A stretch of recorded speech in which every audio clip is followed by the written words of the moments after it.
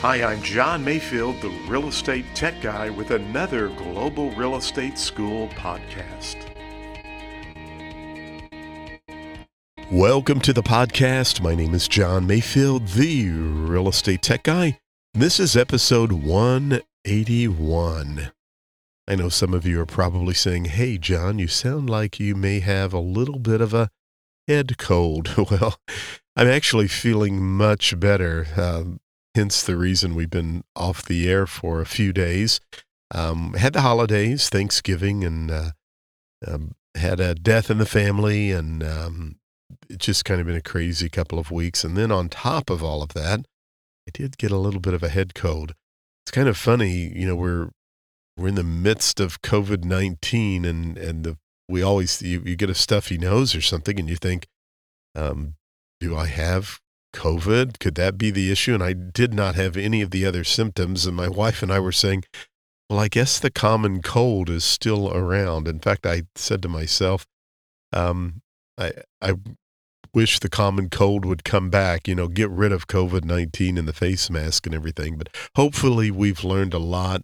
It's been a tragic year for so many families and so many people. And, you know, you take it seriously when you do get a stuffy nose or you do get any of the types of symptoms that may come up. But fortunately, mine is just a head cold. But I've been staying in and trying to stay away from others. And today I actually feel pretty good, but my voice sounds a little different. But I knew I had to get in here and finish up with another podcast. So let's get right into what we're talking about.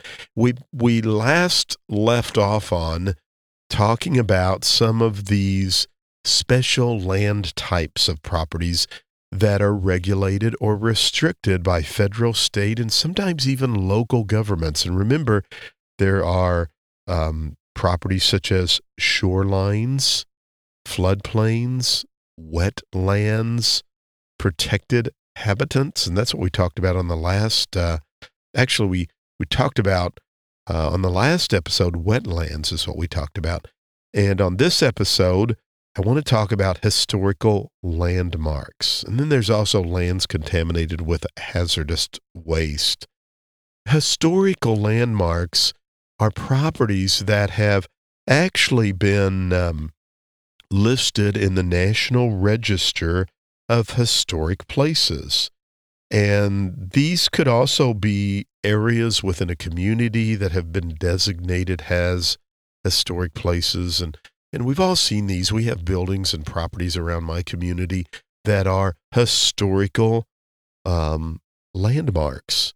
And so a couple of things you need to know about those types of properties. A historical property is regulated and restricted through the federal, state, or national government. One of the things I like to teach on the pre-license course is Uncle Pete.